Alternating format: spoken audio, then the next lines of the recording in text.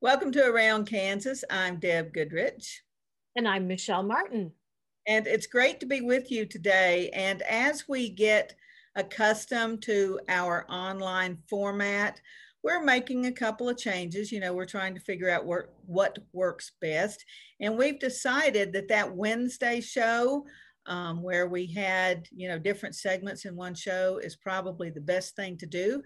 So from now on, our show will be uploaded on Wednesdays, and we will bring you history and wildlife and fun stuff all in one big show. So we're kind of happy about that because honestly, putting 3 shows together a week was just killing me. I'm too old for this stuff. Well, it's a different age and time for TV production. And for us to be putting together 3 shows a week, while we absolutely love it, it is a little difficult. Deb has a very busy schedule right now. Your Santa Fe Trail events, your work at the Fort Wallace Museum, your documentary TV, your TV work, your film work, my dissertation work. We are 2 busy women. So, folks, we are really happy to be able to come to you once a week like we used to, just in a little different format, and bring you all the kinds of fun and interesting segments you're used to. That reminds me, Michelle, when I was at Blackjack a couple of weeks ago or 2 years ago, whatever it was now, who can keep up with time? I had a gentleman come up and was talking about the show, and he was talking about how much he enjoyed it. I really like that Michelle Martin, he said. So the fan club is building, we're adding folks every day. So it's really nice when people come up and say things like that. Well, that's really sweet to know, especially since it's been a while since I lived in Kansas, and I used to be at Living History events every weekend, sometimes 2 events a weekend, depending on what was going on. Sometimes in the summer, 3 or 4 events a week. And I was everywhere in Kansas, like you are.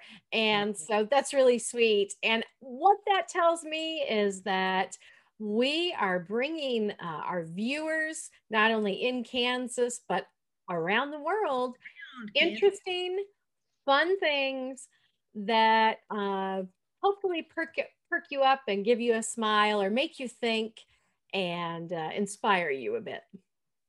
Well, I think so, and I sure hope so. And today we're going to bring you in our history segment some Kansas oddities. And there are a lot of Kansas oddities. And before we get started on some of our favorites, I want to give a shout out to my friend Roger Ringer, who wrote the book Kansas Oddities. And that was published with the History Press, or what's their name now, Michelle? We've got some books with them. The History Press. Yeah, the History Press. Or Arcadia is another imprint they have. So you can find Roger's books in a lot of places and learn about all kinds of other oddities thanks to Roger. So yeah, just want to give a shout out to him. So with that, let's talk about the picture behind me. Yes, talk about fun and uplifting stuff here. This is the execution of the Lincoln conspirators, the folks who were convicted of conspiring to kill President Lincoln in 1865. And Kansas has tons of Lincoln connections, and we'll be talking about those on future shows. But we've got a couple of interesting connections to that today that we're going to share with you. And Deb, I have a connection to that photo behind you because one of the individuals standing on that gallows is Mary Surratt, who owned the boarding house where John Wilkes Booth and the other conspirators were said to have met and planned the execution of, or the assassination, execution, yes, of President Lincoln. And I had the opportunity at Fort Scott National Historic Site one year during their Civil War weekend event. We did a Chautauqua style program, and I portrayed Mary Surratt. Oh, wow. And actually, imagined if Mary could have had her say, if she could Right. have really had her say that day in court. And so I've actually portrayed Mary Surratt. So that makes our first oddity a little creepy, a little eerie for me. Well, I've actually spoken to the Surratt Society in what used to be Surratt, Maryland. They changed it, wonder why, after that. And I think now is it at Clinton, Maryland? I'm not sure. But it was a wonderful group, and they are really full of great historians. And they do a lot of cool events throughout the years. And for the direct connection to this execution, we go to the Kansas State Historical Society. And you just can't believe the things that show up. But as Michelle and I well know, folks in the 19th century were the most notorious souvenir collectors, Mm-hmm. I think, of any time in world history. And they destroyed and dismantled things to get souvenirs. So once the hanging had occurred, there were 4 people hanged at once. The scaffold was taken apart, the rope was cut up into pieces and given to folks as souvenirs. The scaffold was taken apart. So we have in the Kansas State Historical Society, and it has been on display from time to time, the piece of the scaffolding that Mary Surratt was hanged from. And Mm-hmm. one of a historian expert, and gosh, I'm so sorry, his name escapes me, but he examined all the photographs, close ups of the scaffold, and then the piece of the scaffold that we have, and figured out that that is the one that Mary, bless her heart, was hanged from. So just, you can't make this stuff up. You just really can't. Yeah. And you're right. It has been on display from time to time. If you actually want to learn a little more about it, if you visit the Kansas Memory website, you can actually put in the search box Mary Surratt Gallows, and then you can see it and it gives you some more information. And yeah, it's obviously, we have those connections to Lincoln. One of our strongest connections is Senator James Henry Lane, who during the war was responsible for and put together, if you will, his own little private Army protective detail to help provide security in Washington, D.C., and for the president. And, um, Lane himself, after the assassination, really never recovered from that. I think he felt personally responsible, as if, obviously he had somehow in some way let the president down. So, we have, our connections to Lincoln are numerous. And Jim Lane was also the man that kept Mary Surratt's daughter from reaching President Johnson to beg for a pardon for yes.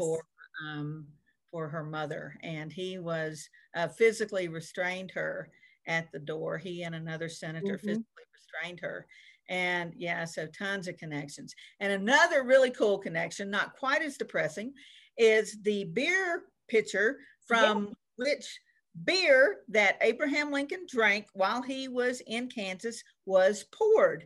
And that was at the Delahaye home in Leavenworth when Lincoln was visiting in 1859 and preparing to run, kind of testing his speeches and all that stuff for Hmm. his campaign. And that is on exhibit in the Frontier Army Museum on the post at Fort Leavenworth, along with the carriage that he rode in and Yes. all kinds of other cool stuff. So yeah, some really cool Lincoln connections there. And folks, that is a fantastic museum to visit. If you have not, you need to put it on your list. But do remember, getting on post will take you a little more time, not only because of safety issues, but COVID. So you'll want to make sure that your driver's license is current, you have your current insurance and registration, and your license plate tags are current, because if they're not, you will not get on post. So definitely go to Fort Leavenworth and visit the folks at the Frontier Army Museum and tell them we sent you. It is a beautiful museum with amazing pieces of American history that you will want to see. It's way cool. So Michelle, you've got a connection to another bad girl that has a Kansas connection. So why don't you talk about that oddity? Yes, I do, Deb. What is it about me and bad girls? I don't know. Well, I've had the opportunity working with KTWU and our good friends Jim Kelly and Scott Williams when he was working there to work on Sunflower Journeys. And one of the Kansas bad girls that I portrayed was the notorious Kate Bender of the Bloody Benders. And another Kansas oddity at the Kansas State Historical Society is a knife that was discovered inside a clock that belonged to the Bloody Benders. After their crimes and misdeeds had been discovered, and townspeople and others descended upon their wayside stop and began excavating and finding the 13 bodies that we know of. And so, and that again is an item that is from time to time on display. And it is pretty darn creepy. But it is said that Kate Bender, after her father and brother cracked people in the heads with the big hammers, it is said that she finished off victims with a swift cut of the knife across the throat. So it could possibly be the very knife she used to finish the deed. Oh, wow. What a gruesome story. You know, the Mhm. Benders, the story of the Benders has been retold in countless old TV shows. I remember one on Big Valley, a story where Nick Barkley falls in love with the girl and she's based on Kate Bender. And Mhm. but so many of those old movies and TV shows based plots on the story of the Benders. So yeah, really. Yeah.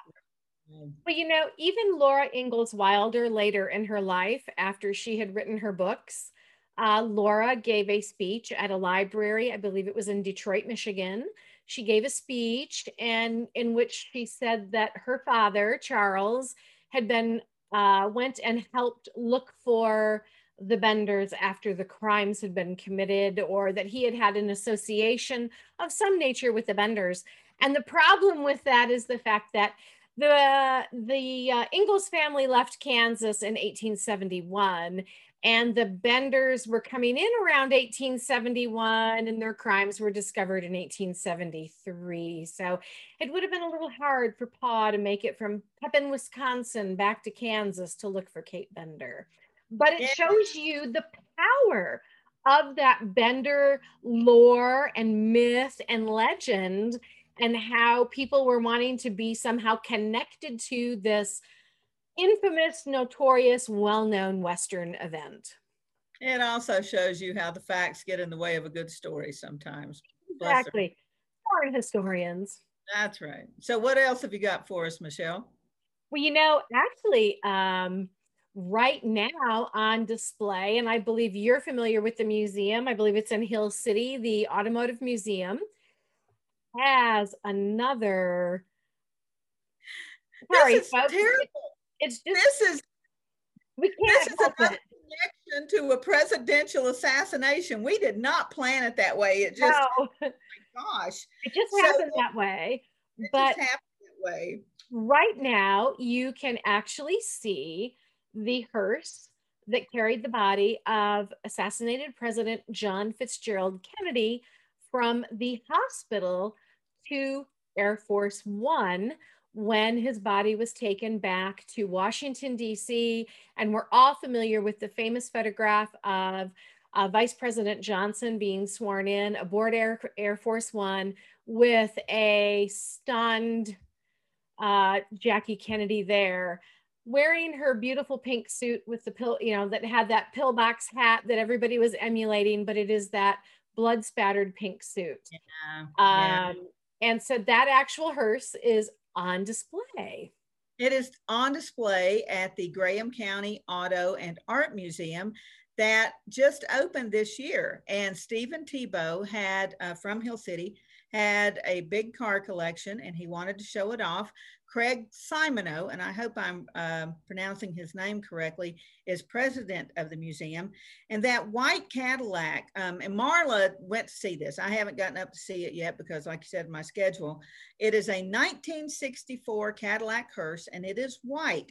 And Marla said that part of the exhibit talks about Jackie asking them for a white hearse because she didn't like the black ones. And this guy had a hearse that was set up as an ambulance, because I can remember when hearses and ambulances were the same thing, you know, and they were answering, you know, the wreck calls and all this stuff. So this was for an ambulance. And the gentleman said, you know, there's nothing in there